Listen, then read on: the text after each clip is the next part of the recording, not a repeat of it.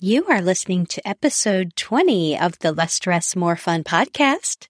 Today we're going to talk about the journey is the destination. You are listening to the Less Stress, More Fun podcast.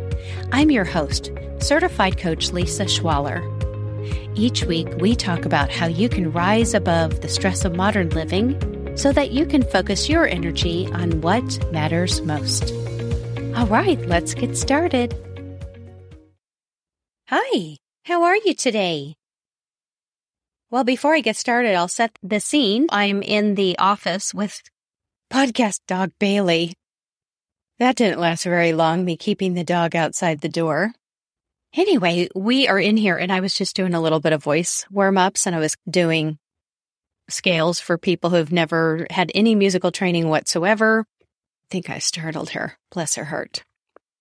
All right. Do you know what today is? Today is the last in this series on decision-making and follow-through. So we've talked about why it's challenging to make decisions and follow through on them, what contributes to a crisp, clean, decisive decision. We've talked about how to handle other people's decisions. It's been really fun diving into some of the science of decision-making, how to set yourself up for success, when to keep going, when not to keep going.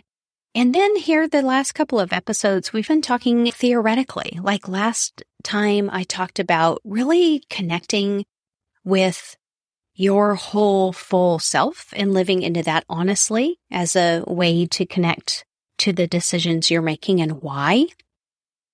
And today we're going to wrap it up with this last one in the series, which is the journey is the destination.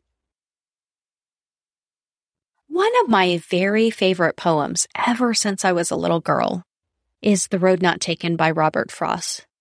And I adore the closing lines, which go, "Two roads diverged in a wood, and I took the one less traveled by, and that has made all the difference." For all of my life, I've had a very future-oriented mind. I have a strong drive for the future. It ended up being a very helpful benefit. I have always been good at planning and visualizing, and I've always been a little bit follow the beat of my own drum. That poem has always really spoken to me. It's got a lot of motion. Remember what we learned about dopamine? That's the chemical in our brain when you raise your eyes to the world. I'm looking out my window at the woods behind my house and I'm like, yeah, we could go out there. Dopamine is like, yeah, let's go. As a coach, the people that I work with, typically people come to coaching because there's something they want to create in their life. They're very future oriented. They are here to make it happen. Years ago, my first coach certification was based on the Gallup Strengths Finder, which is now called Clifton Strengths. And I was enamored of learning about strengths and how they show up as a benefit, how they can actually be a drag on people when they over-apply their strengths. I absolutely still adore Clifton Strengths and think it's one of the more nuanced personality tests. I think it has a lot of really helpful application.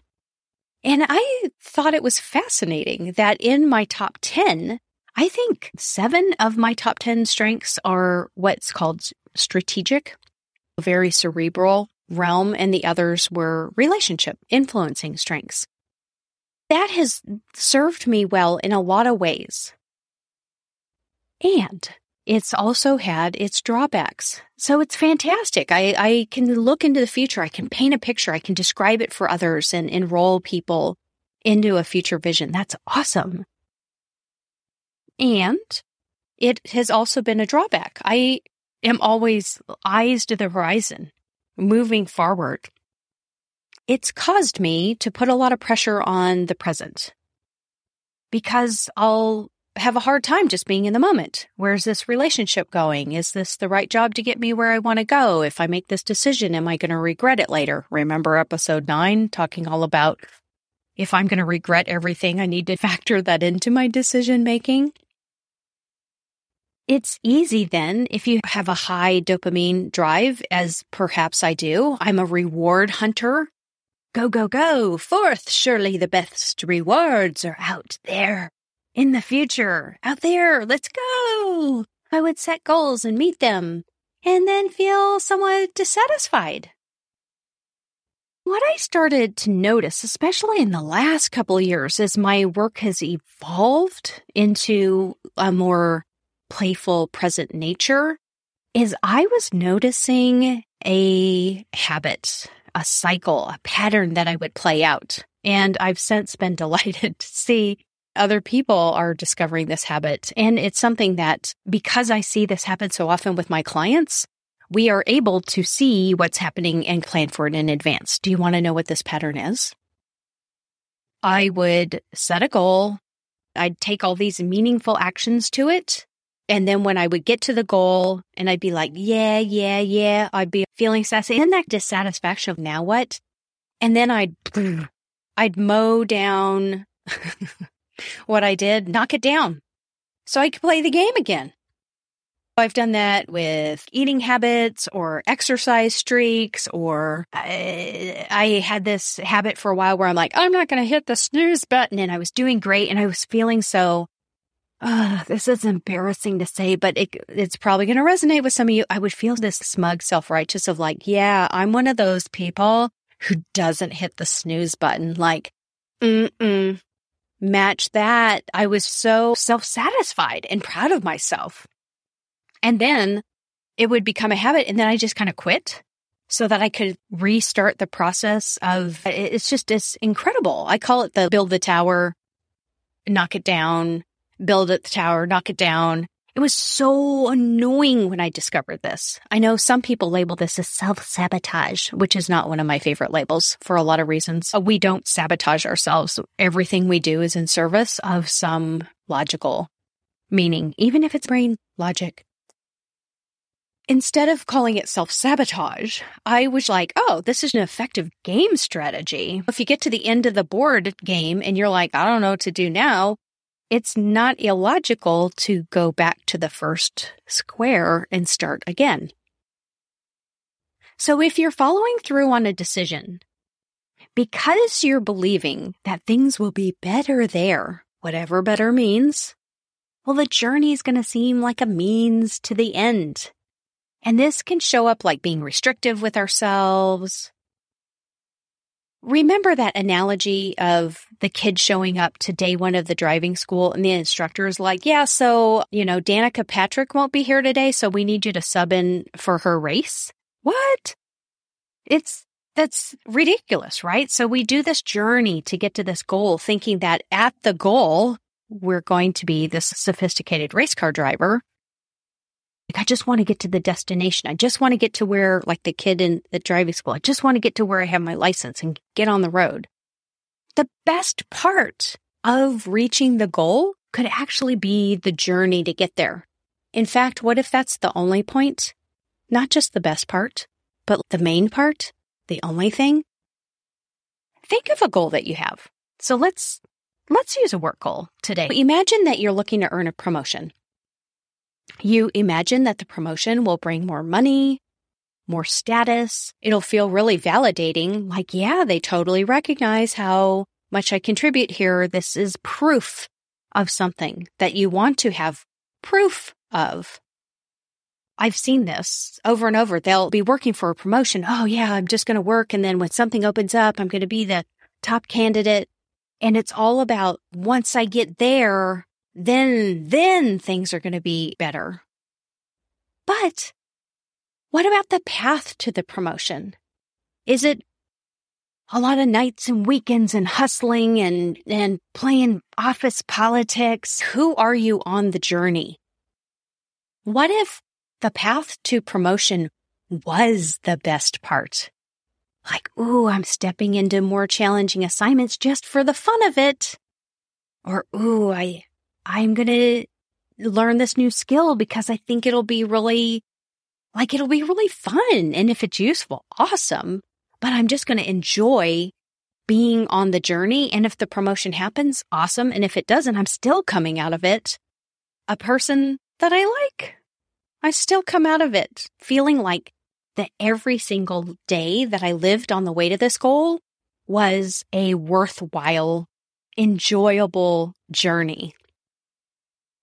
I'll give another example from relationships. Some people strongly desire a relationship or a certain kind of relationship.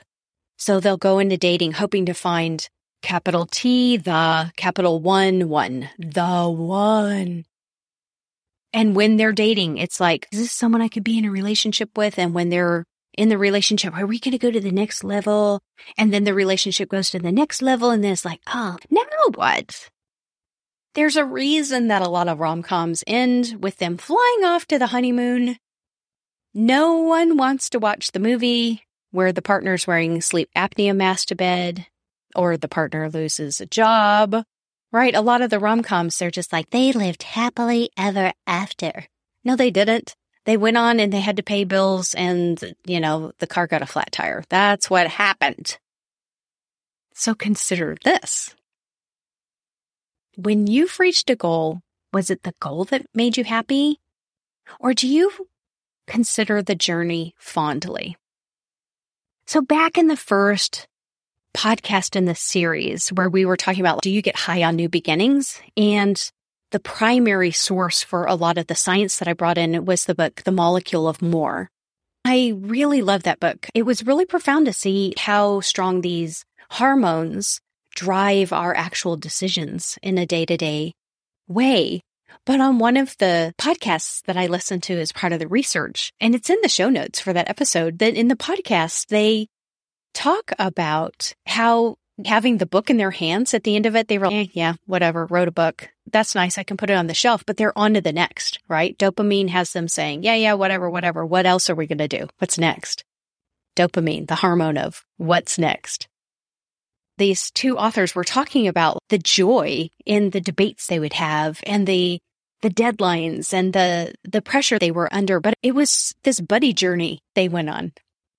And I thought, what a beautiful, beautiful example of how important it is when you're working towards a goal, when you make a decision, when you have your yes, no, this is what I'm doing, and you're following through, you're living into that decision.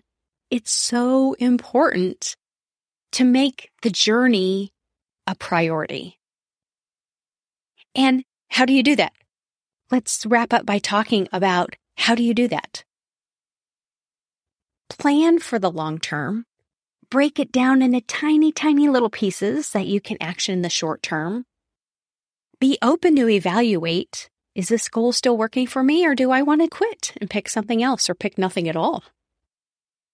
Have those activities and make it a priority to think about your every single day. How do you want to feel every day as you're working towards a goal, as you're living into a decision?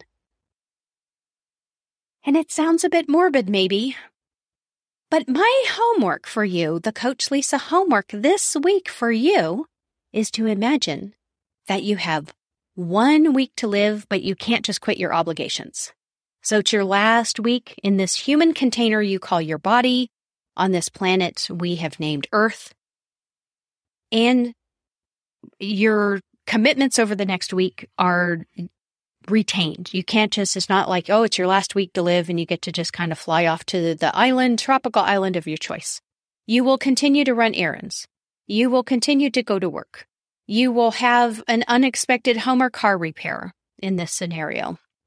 How would you want to greet each event, knowing that it would be the last of the kind that you'll ever experience as the human form known as you? If you knew that everything in the next week was the last time you would experience it, what would change? I'm grinning and squeezing my palms with excitement because it's really fun to do this. I'll tell a real story. I don't eat pancakes frequently. I took myself out to breakfast this morning. They had these pancakes on the menu that sounded unbelievable. They were these Texas pecan pie pancakes. I knew I would only eat a little bit because I knew this is like having cake for breakfast. It's even in the name, pancake. It was so joyful. I ordered, and then the manager came out and he says, we're putting together. I know it's taken a while. And I'm like, you take your time. This is a real treat. You take your time. It's building anticipation. And when these pancakes came out, every bite I took, I experienced them I breathed in that smell of the pancake, and I tasted every bite because I'm thinking, this is amazing. There's going to come a day where I never have the option to go to breakfast and order the magic pancakes. And I actually choose to step into my life that way a lot. If you go out to eat with me, it's either weird or delightful or somewhere in between, because I don't just eat food. I like mind meld, body meld with the food, because it's such a joyful experience that will never, ever happen again. The journey is the destination. As we close out this series on decision-making and follow-through, the ultimate decision you make for your life is whether you're going to put priority on enjoying the journey. I'd offer to you that the destination is the bonus. It's the pit stop before you hit the road again. Which brings to mind one of my favorite songs, which is Willie Nelson's On the Road Again. And you know what he writes in that song? Our way is on the road again. Yes, it is, my humans. Your dopamine wants you on the road again. Lean into it. Appreciate the journey. Appreciate every day. And travel with spirit and playfulness, mis amigos. Thanks for listening. If you're enjoying what you're learning, I'd love to have you as a member of the Less Stress, More Fun community on Facebook. Join me there to continue the conversation from the podcast. Plus, you'll get access to things I share only with community members. I'll talk to you next week.